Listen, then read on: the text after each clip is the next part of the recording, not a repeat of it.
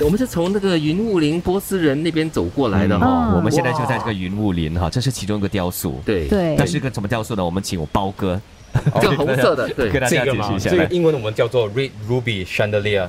很像吊灯一样。我们现在是从它的底部往上看的，如果你要看它的正面的话呢，要换个角度了哈。要来到现场哦。其实刚才我们在进来这个云雾林的时候呢，就看到那个哇，很壮观的蓝色的这个展品呢，这个玻璃展品，听说是最重的，也是最高的一个玻璃展品哈。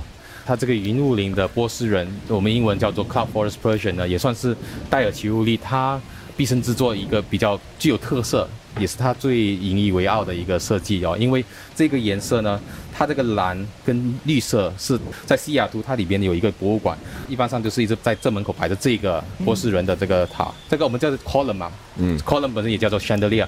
作为一个10米高的作品呢，它是一个大概3000多公斤重的一个作品，也算是一个最重的一个作品。什么？3600公斤重？对，就这样，就这么重。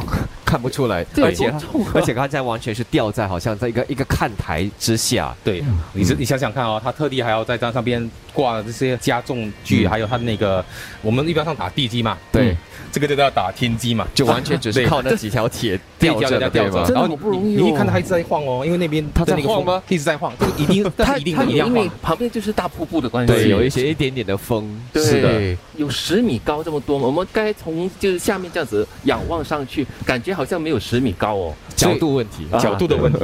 包可以再跟我们解释一下这个大师，这个玻璃大师哈，戴尔奇胡利，他的来头好像不小，现在他应该有79、80岁了吧？哦，今年应该有80岁的，因为毕竟戴尔奇胡利他是1941年在华盛顿州出生的嘛，他本身呢也不是一开始就做一个玻璃的艺术师，他刚开始是做室内设计师的，20多岁的时候失去了他的哥哥，失去他的爸爸之后呢，他也就是到了世界不同各地认识不同的大师，学到意大利传统的威尼斯那个玻璃制作过程。哇，这里到处拜师学艺。对，那边还有一个雕塑，这边就还有一个，有点像那个海胆，对，希尔顿。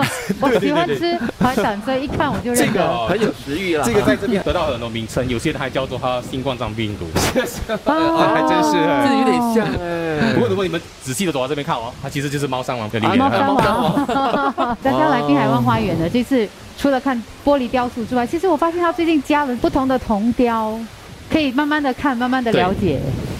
真的蛮好看的。其实你会看到这次像这个玻璃雕塑，它雕塑旁呢都有一些解说，有2维码你可以扫描，对，然后你就可以还有那个 audio tour。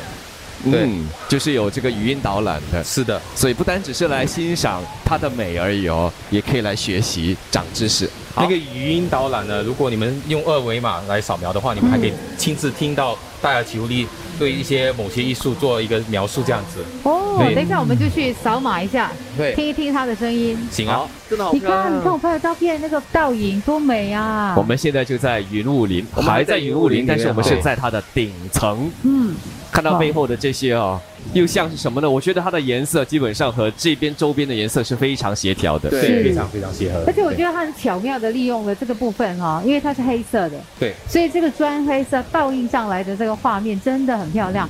如果在夜幕低垂的时候，它应该会亮灯，对吗？对，我们还特地从西雅图就是引进了灯光设计师呢，特地在给我们做那个灯光的打造，还有它的那个对焦这样子。白天有白天的景色，然后晚上有晚上的好看。对，所以一般上我是建议大家，如果买票的时候，应该买一个傍晚的票呢，可以看2个不同的感觉这样子。对，就傍晚逛着，然后就逛到晚上7、8点，然后天黑了，然后看灯光秀了。你知道，它真的很漂亮。你看它本来是上面一半而已，可是因为有倒影的关系，好像变一个花球一样。是的，非常的神奇。我们说雕塑家、艺术家不单纯粹只是创作他们的作品应该有背后的哲理。有没有些什么原因吗？视觉设计真的太厉害了。对，但是这个倒影有没有一些什么解读啊，或者是？其实一般上设计师他们，当你做一个雕塑，它是立体的嘛。那立体的时候呢，很多时候他们就是知道它的下边是看不到，他需要找到像这种水面啊，或者是玻璃面，给你一个很好的倒影，可以充分的体验到雕塑的立体感，可以看到它一些看不到的角度。